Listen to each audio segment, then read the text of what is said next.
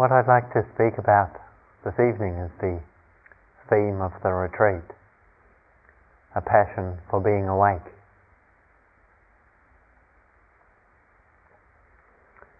It's kind of interesting sometimes walking around Gaia House looking at what we might imagine is going on for those people around us, perhaps looking within ourselves, and we might observe at times some rather serious looking faces, perhaps even we might say long faces.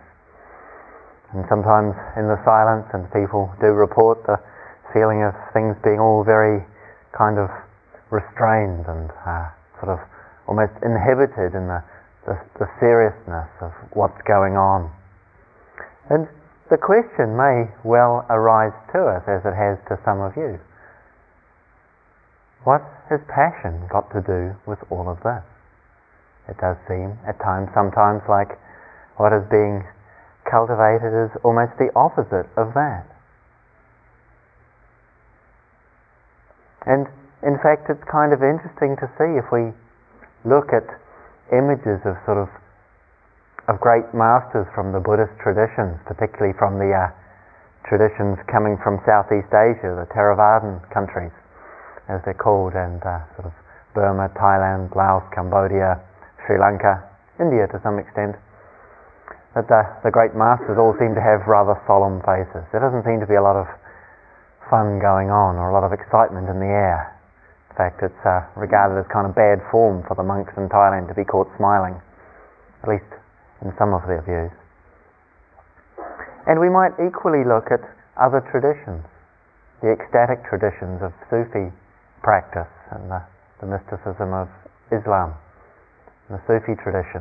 And Advaita Vedanta masters from India, or Taoists, or other traditions we may have explored, and these rather sort of joyous, smiling, toothy grins that sometimes glow from the pages, it seems. And we think, that looks good, that seems like something that's attractive to us.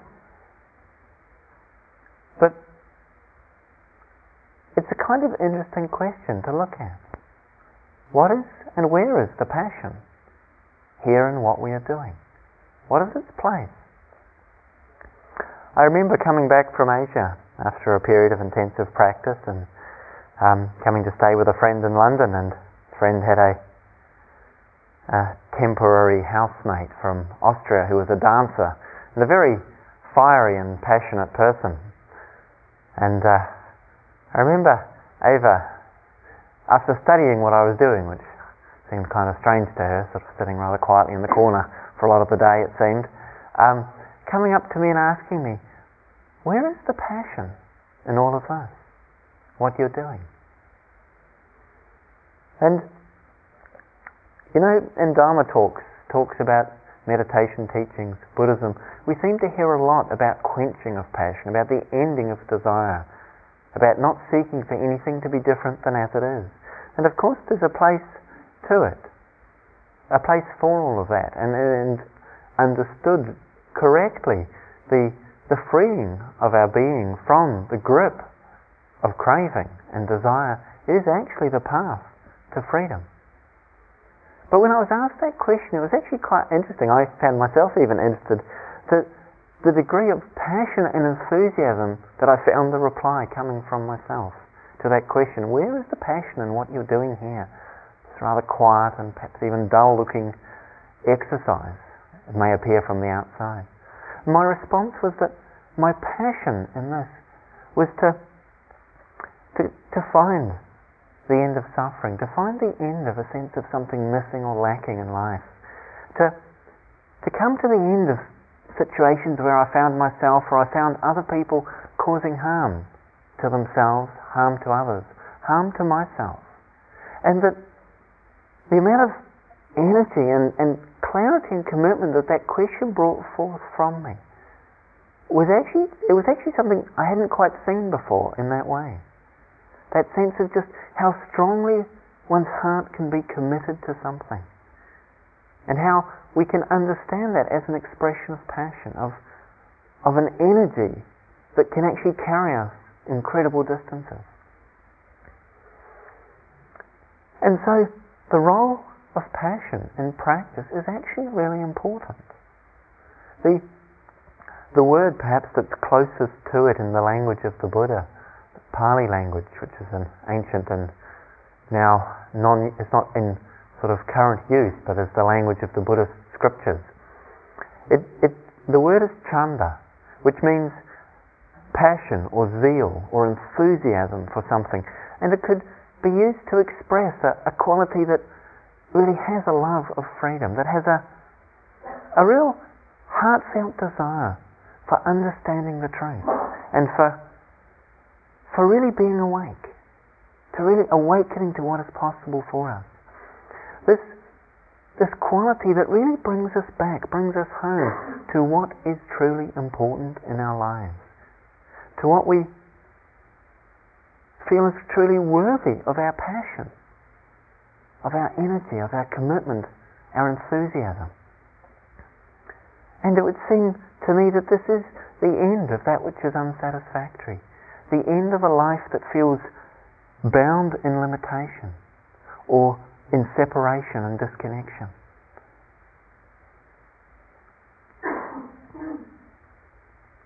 In the Buddhist tradition, one hears the words Buddha and Buddhism, and may or may not connect with such words, such concepts. I find it kind of useful to actually translate them into what they mean. Buddha means awakened one who has awakened to the truth.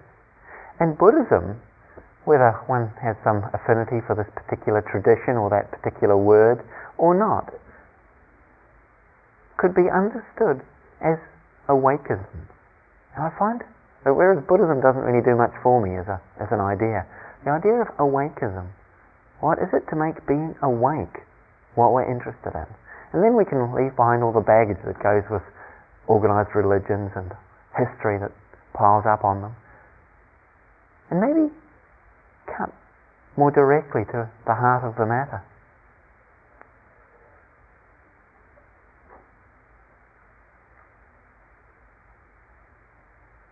It's important to understand in saying that movement of enthusiasm, of energy, of passion, we could say,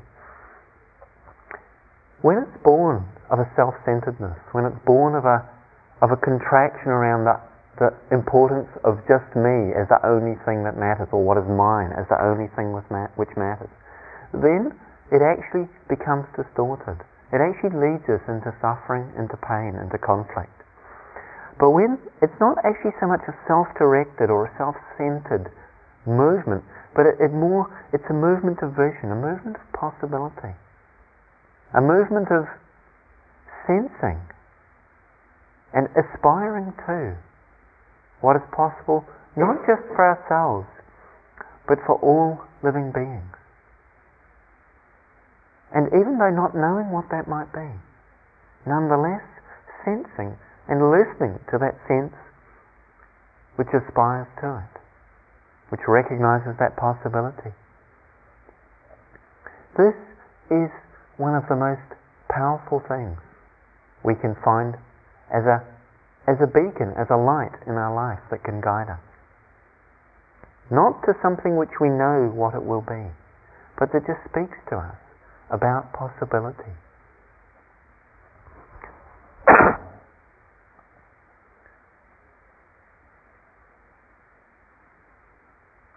So what is it that we do with our lives? What is it that we've observed ourselves doing here? It seems that so much of what we do, so much of what we expend our energy on, is really quite simple. We spend our time seeking to gain, to pursue and to gain that which we want, to avoid or to get rid of that which we do not want, in the belief that this will lead us to satisfaction, that this will bring us happiness. We might think, how much time in our life so far, up till now, have we spent pursuing, trying to get what we want, or trying to get away from that which we fear? How much time, even in just this retreat, Have we found ourselves doing that?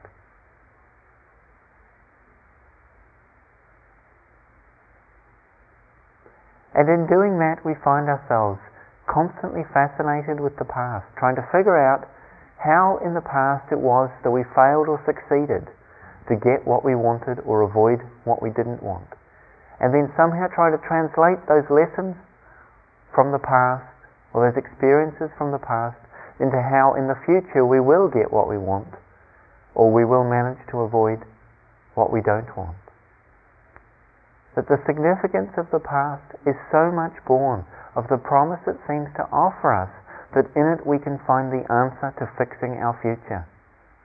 And yet, the result of that fascination is that we're constantly caught up in this movement of fear, this movement of desire that moves from the past to the future, from the future to the past, that never comes to any resolution, but just seems to consume our mind, our heart, and our life.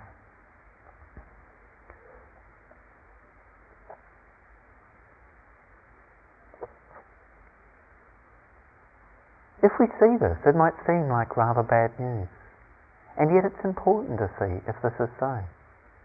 Because in seeing it, what we also perhaps can see, what we can also perhaps hear from within ourselves, is that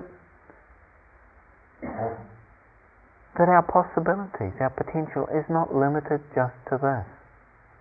That we can, in fact, in the very midst of our circumstances, rise above them to discover an authentic and a free way of being in this world. That if we found that our life so far has not brought us where we wish to be, that all that pursuing in desire and running away in fear has not succeeded in bringing us to a place of peace and well-being, then perhaps we can learn from that maybe it is never going to. Although it seems to hold out the constant promise that if we just do a little bit more of that, we'll get there. But wouldn't we have got there already if that was so? And doesn't that just have the effect of constantly projecting into the future the possibility of our happiness, of our finding a quality of peace and well-being in the midst of our life?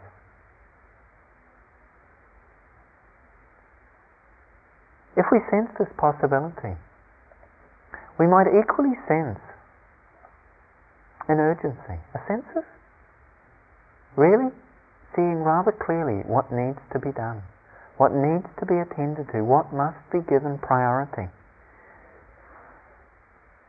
There's a story in the Bhagavad Gita, a great Indian classic spiritual text, in which a conversation occurs between Arjuna, who's the hero of the story, and Krishna, who represents wisdom. And Arjuna asks Krishna, who is a god and who can see all things, he says, what in your vast view of this world and this universe is the most wondrous and amazing thing?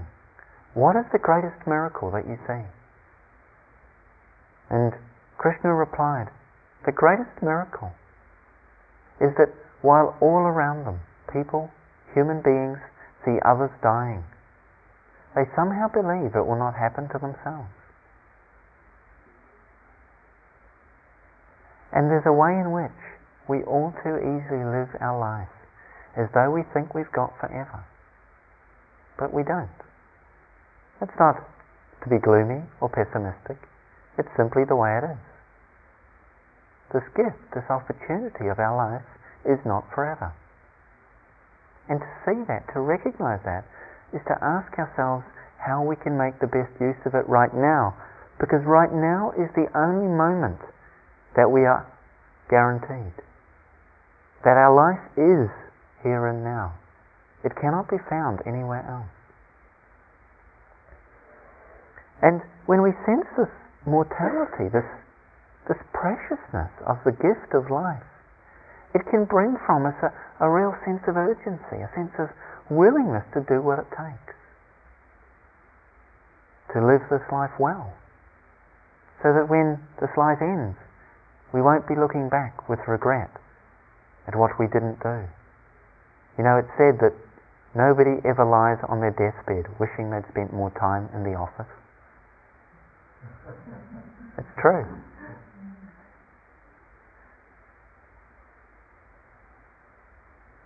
The Buddha once said, the failure to see the urgency of our human condition is to be like children playing with their toys in a house that is burning.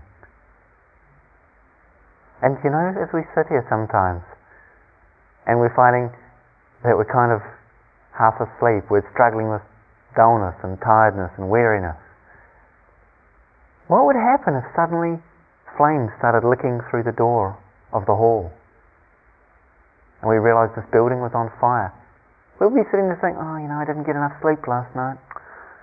Oh, it's been a hard week. It's been a hard life. No, it'll be like that. We would be awake. We would be alert. There would be heaps of energy. Now, of course, you know, we're not considering using those kind of extremes to generate that enthusiasm for practice. But it's interesting to see how when we recognize something that immediate is a threat to our well-being, even the continuance of this life, suddenly the system seems to have no shortage of energy. And connecting with this quality of energy, of passion, is born of recognizing that there is this urgency, that now is the only time we have to live our lives and to learn what it means to live it well.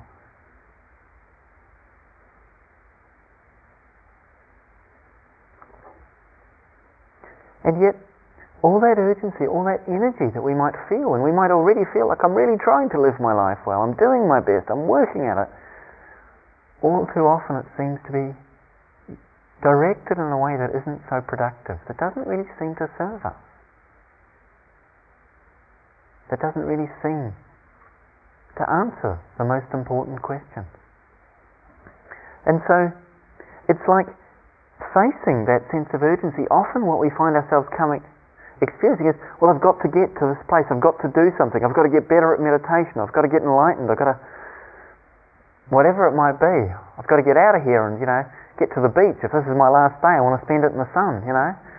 Whatever you have to go quite a way to find the sun, I expect. But, you know, whatever it comes, we find the sense of wanting to get somewhere, wanting to do something.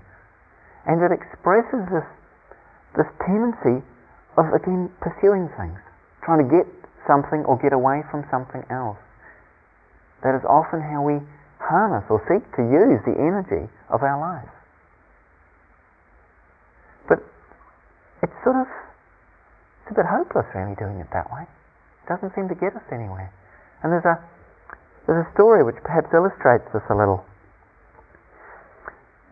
In the story, Mullah Nasruddin, who's a Sufi teaching figure and regarded as both a wise man and a fool, is found by one of his friends in the evening on his hands and knees, searching under the streetlight on the side of the road outside his house. And his friend comes up to him and says, Mullah, what are you doing? Nasruddin responds, I'm looking for my key, I've lost my key. Will you please help me look for it? And so the friend gets down and he starts looking, and they're looking through the rubbish and the stones and the dust and the rotten pieces of old food and other smelly things that they don't even want to think what they might be. And after they've been looking for a while, the friend starts to get a little bit weary of this, and he says, Mullah, we've looked all through this area. We can't seem to find your key. Are you sure you lost it here? And Nasruddin says to him, well, no, actually I lost it in the back garden, but the light's much better here.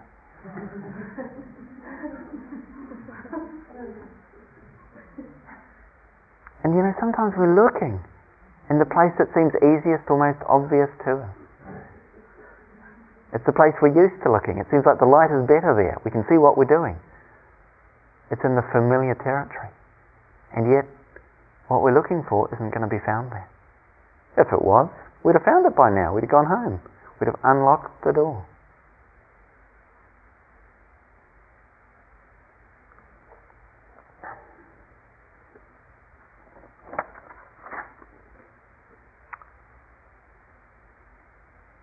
So, rather than seeking to have a particular experience, to get our experience the way we want it, to fix ourselves, to fix the world, we're asked, rather than that whole juggling act and that stress and that pressure and that struggle that it creates of trying to adjust the world, adjust other people, adjust ourselves to get a comfortable fit, when it seems like most of the evidence is telling us that some bits are going to fit comfortably and other bits just don't. Instead of struggling with that reality in our lives, actually just stopping to see, is there another way to approach this? Is there another way we can engage with our life? What would it be to no longer seek to manipulate our experience, to control it, to control even our inner life, but to actually look and see, how can I meet it? Meditation asks us to have a really clear intention, to be present, to be open, to connect with and to meet just what is, just as it is. And in that clarity of intention, which really is the basis of our practice, we equally need to be aware that if we have any investment or expectation that a particular result or experience will arise from either our intention or our engaging in that, then that is actually not going to serve us. To actually be able to apply ourselves in meditation is to have a clear vision of direction, a clear intention, and yet no investment in what happens then, in what happens next. So, we need to have the intention to be present. And yet, when we're not present, that's just what happens. We might wish to generate a sense of sort of kindness in the way we meet our experience. And yet other times we might find ourselves struggling with it, angry with it, beating ourselves up, or imagining ourselves beating someone else up, in words or perhaps even worse. And yet to see how this happens, to see that it just arises, and that we can't necessarily control what happens. The intention is to be here, to be now. The reality is that sometimes that's possible, and sometimes that's not. And yet, if we invest in getting it right, and doing it perfectly, whatever that model might look like for us, good meditation, which usually really means pleasant meditation. But what we think is good meditation, and what is also usually something that we're not getting very much of. That's the other defining characteristic of it, something we want more of than we're getting. With that whole thing of good meditation, it creates a struggle. The same struggle we create in our lives when we say what is happening is not okay. As though the thing that is happening has the power to determine whether we will be happy or not, whether we will be at peace in this moment or not. To look and see how when we engage with our practice, we need to bring that motivation, that intention, and yet we need to hold it lightly as well. It's a bit like a guitar string. And I'm musical, so I'm not sure if I'm qualified to make this statement, but anyway, it's a classic metaphor from the time of the Buddha. He probably referred to a different stringed instrument, but in terms of tuning an instrument, if it's too slack, it makes really no sound at all. If it's too tight, it will snap. And yet, just the right amount of tension, it can produce a perfect note. And in our meditation, we're asked to find a balance between being relaxed and being at ease, and yet being engaged and connected and alert, so that we really apply ourselves with a clear intention, and yet we actually just let go of what comes out of that. What experience, what arises, what we see or what we don't see, we cannot control. We can influence what occurs through the qualities of heart and mind that we bring to this experience. And yet we cannot control it. To see this very clearly is an important lesson in humility and a profound lesson in the nature of the way things are. Because what's going on around us is clearly not in our control. And equally and somewhat more embarrassingly, what's going on inside us is not really under our control. And if we see that, then perhaps it's speaking to us of a different way of understanding what is going on within, and a different way of understanding how to be happy in the midst of all of this. So we are asked to find balance in our practice between not trying at all, becoming passive, just sort of sitting back and thinking, oh well, I'll just wait till, lightning comes along and takes me away, or the clouds open up and sort of lightning strikes, sort of hanging around. And on the other hand, feeling like, I've got to do it, I've got to make it happen. When's it going to happen? Been here 3 minutes and it hasn't happened. 4 minutes, what's going on? Somewhere, and sounds a little silly, doesn't it? But sometimes we see our minds moving between those extremes. One moment we're gung-ho and go for it. The next moment, oh, that was hard work, I think I'll take a nap. And we can live our lives in the same way. And yet to find the place of balance between those two extremes,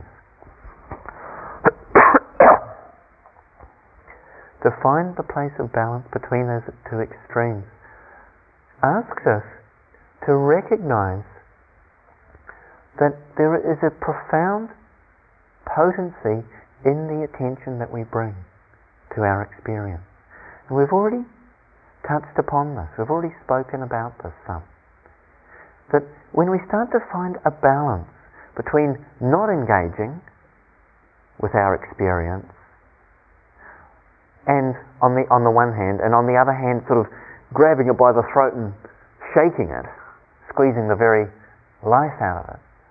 When we find a balance between those two places, we start to connect perhaps with a quality of presence that simply is there, that's alert and yet undemanding, that is connected without being attached, without being dependent on what is going on for that quality and that capacity to connect.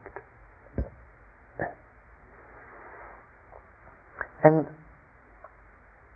what we experience, breath, thought, sound, sight, confusion, bliss, sadness, all of that is less significant in determining the quality of our life than what we bring to it and how we meet it.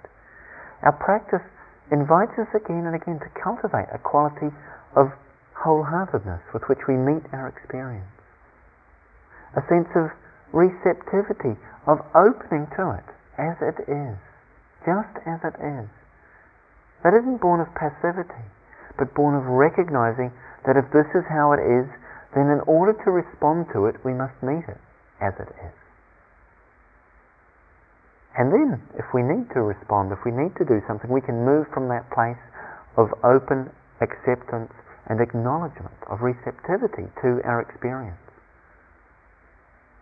And equally with that receptivity, having a real quality of interest, to look and to see what's going on here. What is most true in this experience? Is it the story of our mind, the so-called stories of our life? Or is it simply that here and now, something is occurring, whatever it might be, and it's being revealed? It's being revealed. To ourselves, we might say. To this simple presence, we might equally say.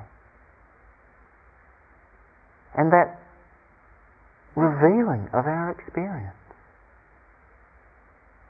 offers us not so much a place to dwell or to hang out in, but in a way, a quality or a stance of being that we can connect with as we meet each moment of our life, as we meet the experience of what is happening.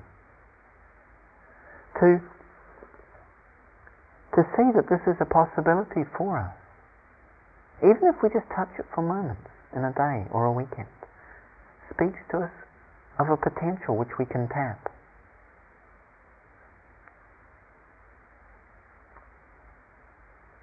If we see, if we recognize,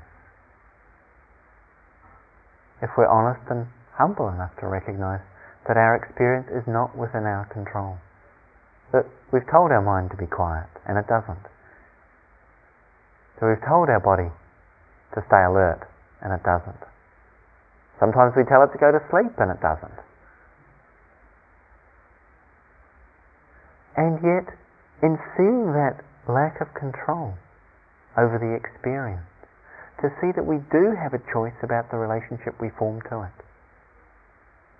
about the way we meet it. We do have a choice there. If we're present, if we're awake. If we're not conscious, if we're not aware of what's going on, then something really straightforward and simple happens. Depending on whether the experience that is happening is predominantly pleasant, unpleasant, or neutral, one of three things happens. If it's pleasant, we basically want it, we want to keep it, we start trying to grasp hold of it with attachment. If it's unpleasant or painful, we basically start trying to get rid of it. We start trying to figure out how to avoid it, to make sure it doesn't come back, or it stops. And if it's a neutral experience, if it doesn't seem to be offering us anything or threatening us in any way, then we're just not interested and we disconnect. And insofar as we're unconscious, our life is simply, for the most part, revolving around these three movements of grasping towards the pleasant, pushing away the unpleasant, or just being disconnected to the neutral. And we can see in our experience where it happens. We notice a painful knee or a difficult emotion arising, and immediately a sense of wanting it to go away. And yet there's another possibility. If we're actually there and we see what's happening, we see the wish for it to go away, we can also start to see how that wanting it to go away seems to be adding a whole layer of suffering and contraction and pain to the difficult experience. That isn't actually the difficult experience, but something we're doing with it or to it, and therefore to ourselves. And in seeing that, we might think, oh, maybe I could just be with this. What would that mean? To just be with this painful knee, or this ache in my heart, this sadness, or this pain, whatever it might be.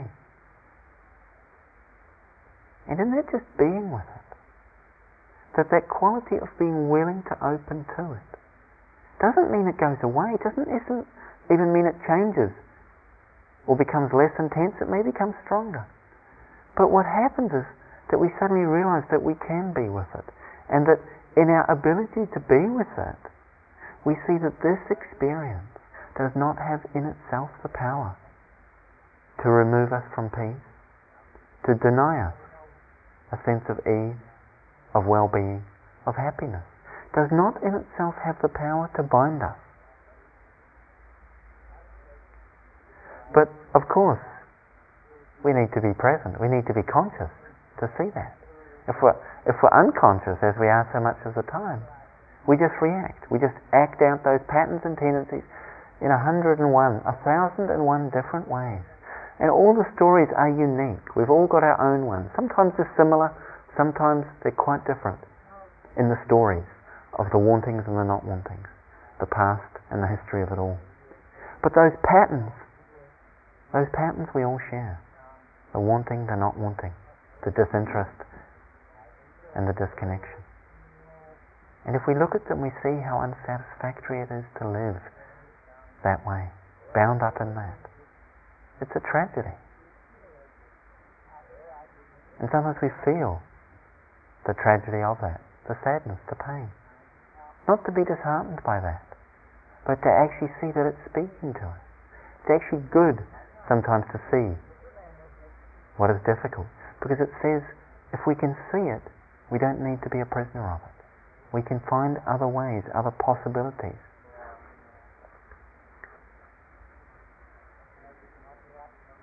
So our practice is to simply see what is there.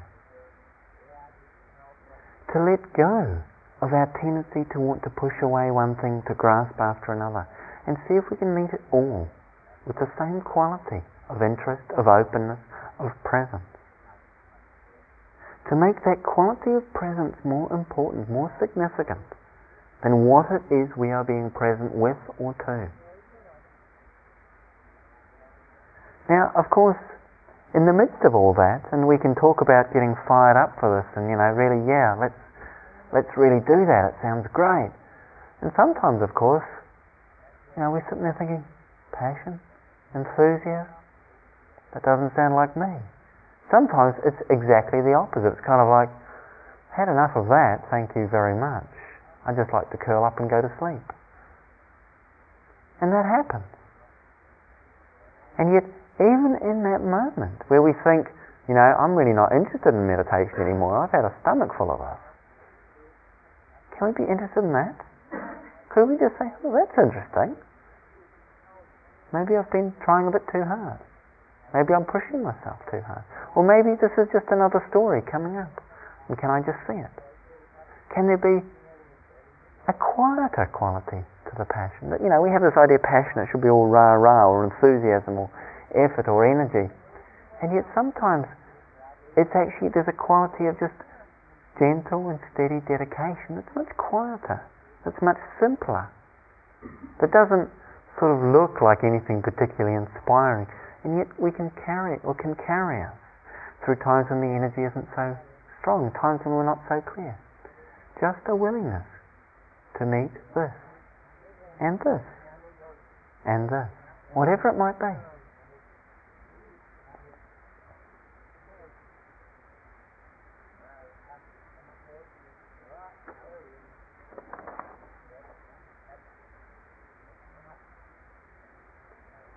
So to look at this tendency we have to catch hold of, to grasp onto our experience. Because that's what's happening when we're not present, is the mind is sort of contracting around something. It's grabbing hold of an experience. And it's sort of, you can tell it's contracting around it because the kind of thoughts that occur tend to often sort of become more and more narrow and limited. We start recycling the same old story, the same old argument, the same old fantasy. Or perhaps it's a new one for a little while and it's particularly exciting, and then it sort of starts to look like all the other ones. And we realize we've been sort of sold the same book on a different cover. And seeing that process of dwelling going on, it's not an accident that it occurs. It's like there's something it's offering to us. It's like it's holding out to us a promise. That if you think more about this, if you dwell more about this, if you live in this past and future world, that there's something there for you. And to the extent that we believe that, we keep living there. When we see that perhaps there isn't so much there for us, it gives us the commitment to say, enough. To just let go. I mean, every time we get lost, we have to come back. We have to let go. Sometimes we feel like we actively do it because we can feel that sense of a pull, and we say, no, I'm just going to let that go. Other times, of course, we feel the sense of the pull and we think, that sounds good, yeah, let's go. And it's kind of like we just jump on the train of our mind and go for a whirlwind ride. And we see that happen too, of course. But other times it's not like that at all. It's just suddenly we realize we're here, we're back, we have let go. It's happened. We didn't do anything. And it's sometimes kind of mysterious to reflect on that. There's this pattern and this tendency to grasp hold of. And in that grasping hold of, we see how it gives us a sense of meaning, a sense of who we are, a sense of direction in our life. I'm doing something here, I'm fixing this, I'm sorting out that, I'm going somewhere, or I'm at the very least entertaining myself. And how there's a way in which it's very familiar and comfortable to us as a place to be. Even if at another level it's really uncomfortable because the content of some of it is excruciating. It's kind of an amazing irony that sometimes some of our most painful stories we cling on to because they're familiar and therefore feel safe, because at least we know when we're unhappy who we are. Like me, I'm the unhappy one. And we hold on to them because they seem to be offering us something. It's like looking for the key in the light where it isn't to be found, because we're just a little too afraid to go out into the darkness where we know it is. At some level we know, but perhaps we don't yet trust. But even in the midst of that dwelling, sometimes just like a light breaking in the darkness, we're awake, we're here. What's happened when that occurs? The definition of it is that we weren't there the moment before conscious, we were unconscious, and then in the next moment we're there. So we didn't do it, did we? We weren't there to do it. But something happened. It's like this light of awareness just cuts through that entanglement and shows us what's happening. shows us that we're simply here. That this experience, this moment, is simply arising. And in seeing that, just that quality of something that wakes up within us, to really notice that happens. That we seek to cultivate it, we seek to develop it, and sometimes we can see that, and maybe even think that we're doing this. But surely if we were doing it, we'd probably manage to do it a little more consistently, a little bit more predictably. So maybe we're not doing it, and yet it's happening. Maybe that tells us something about our life. We think we've got to do it. We work so hard at trying to do it well, and yet maybe that's not really the way to live. Maybe life can live itself, just as our breath can breathe itself. For all our effort to sometimes get it right when we're meditating and we're actually paying attention to our breath, we think we should adjust it or fix it. Maybe we don't. But when we're totally, lost, our breath just goes on perfectly fine. Seems to do without us quite well. Maybe that says something to us about the nature of our lives. But we tend to take it all so personally, don't we?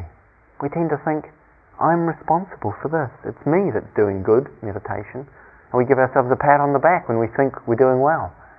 And of course, when we do that, then we're condemned to have to give ourselves perhaps a slap on the wrist when we have obviously got it all horribly wrong and spaced out for a whole sitting. And we live in this dichotomy between success and failure because we think that we're doing it. We think it's me that's making it happen. But is it really?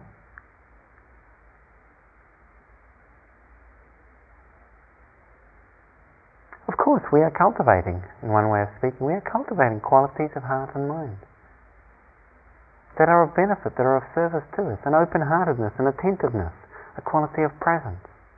And yet, we aren't really making them happen, but we can see them when they arise. And in the very seeing of what is wholesome and what is positive, it actually becomes stronger simply in that seeing of it, in that recognizing what it offers us. And equally in seeing the patterns and the tendencies that don't serve us, the qualities that undermine our well-being, the places of contraction and stuckness. It's not so much that we have to set out to fix them, but simply in seeing how stuck we may be in them, or seeing how they don't serve us, in that very seeing when it's born of a willingness to see rather than an aversion to or a judgment of those conditions or those experiences. When it's born of that, just the seeing of it actually starts to undermine them. So the tendency of dwelling in our mind, we don't have to fix it, but if we see, through seeing when it occurs, how it is really doesn't satisfy us, it doesn't really feel like it's a place we want to live our lives, just that seeing itself starts to undermine its power, starts to dissolve the trance or the spell that it casts over us when it seems to promise us something that it can't deliver. So that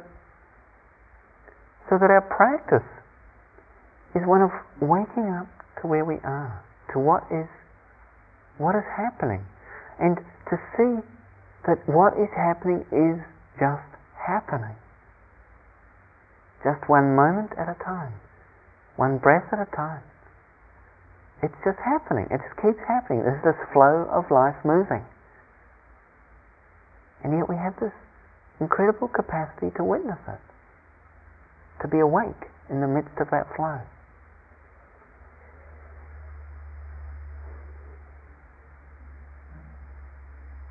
But we need to ask ourselves again, is this what we really want in our lives? Are we interested in waking up? Are we interested in seeing beyond the surface appearance of our life, to actually plunging into the depths of what it is to be alive? To be willing to include even those difficult places that we touch. To see that depression, that fear, that exhaustion, anger and rage, painful and difficult as they are, and worthy and needing of our attention and our care as they are not in themselves able to bar us from being present. They don't in themselves put it outside of the realms of possibility. All too often, when we find these things arising, these difficult conditions, we sort of say, I can't be present with this. It's not possible. And really what we're saying is not actually the truth of the matter. Because what we're saying is, this is really difficult, I don't like it, and I don't want to be present with it. No, I can't. Because it's there, you're there. It's happening. So, in dealing with the difficult, to actually ask, is it possible simply to be present with this too? And what is there in that willingness to be present? What it actually starts to express is our own inner authority, to not be a victim of what is occurring within us or around us. To see it as that which is arising without having to make it the definition of our totality or a statement of absolute who we are or what is possible for us. I've got this, therefore I can't be happy, or I can't meditate, or I can't be present. And that it leaves us perpetually disconnected from our life. And that the place of reconnection is actually the willingness to meet that which perhaps we do not wish to. Not to say we have to spend all our day or all our life getting into it or working on it, but when it's there, to meet it, to see it for what it is, and experience perhaps an incredibly difficult one, and yet to see, is it possible simply to be with this? And in this, to trust the truth of that experience, that this is here, and that therefore there is a rightness, that there is a meaningfulness to the invitation it extends to us to see what is possible for us here, in meeting it, in perhaps learning from it, in that experience. To really respect each moment, to really respect each experience, is to allow ourselves to receive from it what it offers to us. To not say of any moment or of any experience that this has nothing to offer me. Because each moment offers us the possibility to be awake. And this is an offering which is beyond compare when we understand what that means.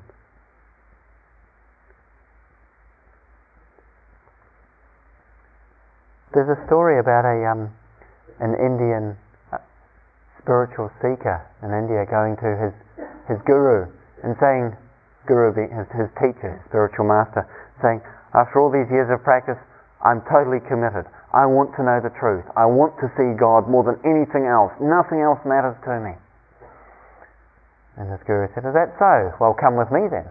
Took him out to the ocean, walked him out waist deep, and then suddenly pushed his head under the water and held it there for 2 minutes. Then he pulled it up and said, what do you want? I want air! I want air! He says, when you want to know the truth as much as you wanted air just now, come back. And it's kind of interesting how that's sometimes a metaphor for us. We're interested in the truth, we're interested in discovery or in finding perhaps another way. As soon as it gets difficult, what we basically want is to get back to where it's comfortable again. So easily and so often. So, we really have to ask, is it worth this work? Is it worth this challenge? Is it worth having to face so many challenging situations and circumstances that we might experience? That constant tendency of the mind to get lost, to go whizzing off in all directions, and the effort it takes to come back. It can seem sometimes that it's too much effort, that it's maybe not worth it. And yet, it's a certain amount of work to just come back, to be present in a given moment. And sometimes it seems like it's just easier if we just space out, or if we just allow our reactions to run the show, to ride off with us on their back. And on a moment-to-moment level, perhaps it is. easier just to let that happen. But for the whole of our life, it's much more difficult. It's incredibly difficult to live our life unconsciously, caught up in the habits and the reactions. It is the difficulty of our life that we do that. And so we're asked on a moment-to-moment level to make that small effort to be here and to open to what is. Because when we don't, we find so much suffering in our lives.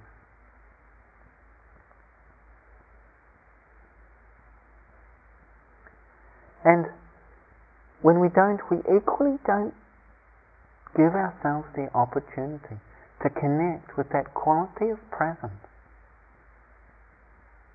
which can transform our life without changing any of its content.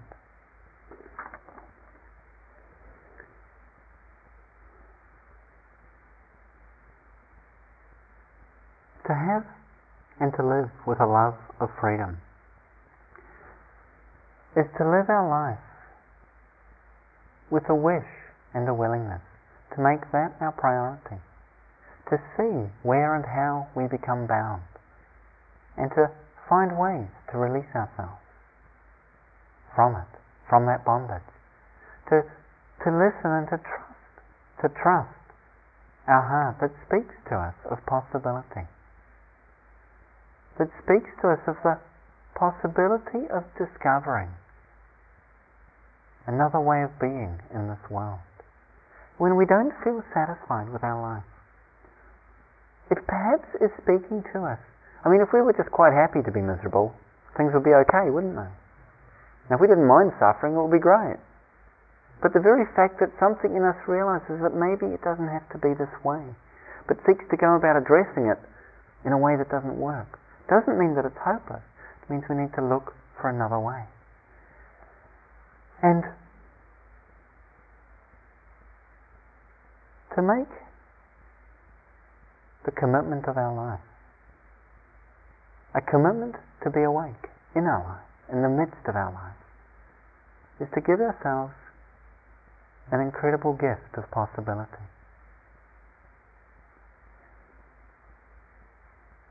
Meditation teachings, Dharma teachings, are concerned not just with getting comfortable or having a peaceful experience now and then, but with truly understanding what it is that causes suffering and what it is that liberates us from that suffering. Our practice is really concerned with dissipating the illusions under which we labor, awakening to the way things really are, and in that awakening to a quality of freedom in life that is not bound by what is going on, that is not bound by the difficulties we may experience, that is not limited by the human limitation of birth and death. And in that, finding equally a quality of deep and profound caring for others and for ourselves that is born of recognizing our true relationship to life and to each other, that is born of understanding that we all share this precious gift of consciousness, this precious possibility to be awake. And in sharing that, this is something shared more profound than any of the things which separate or distance us from each other.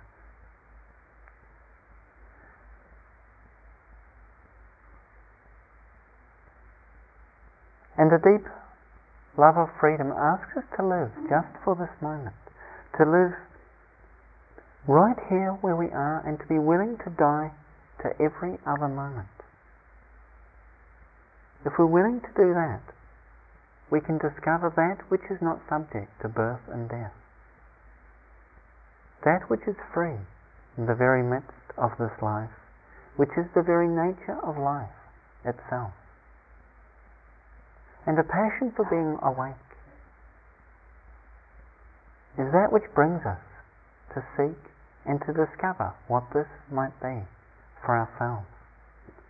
but not just for ourselves, but equally for the well-being of all of life.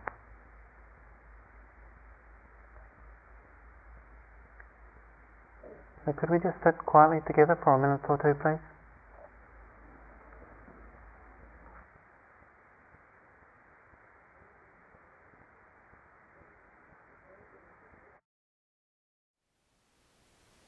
Thank you for listening. To learn how you can support the teachers and Dharma Seed, please visit dharmaseed.org/donate.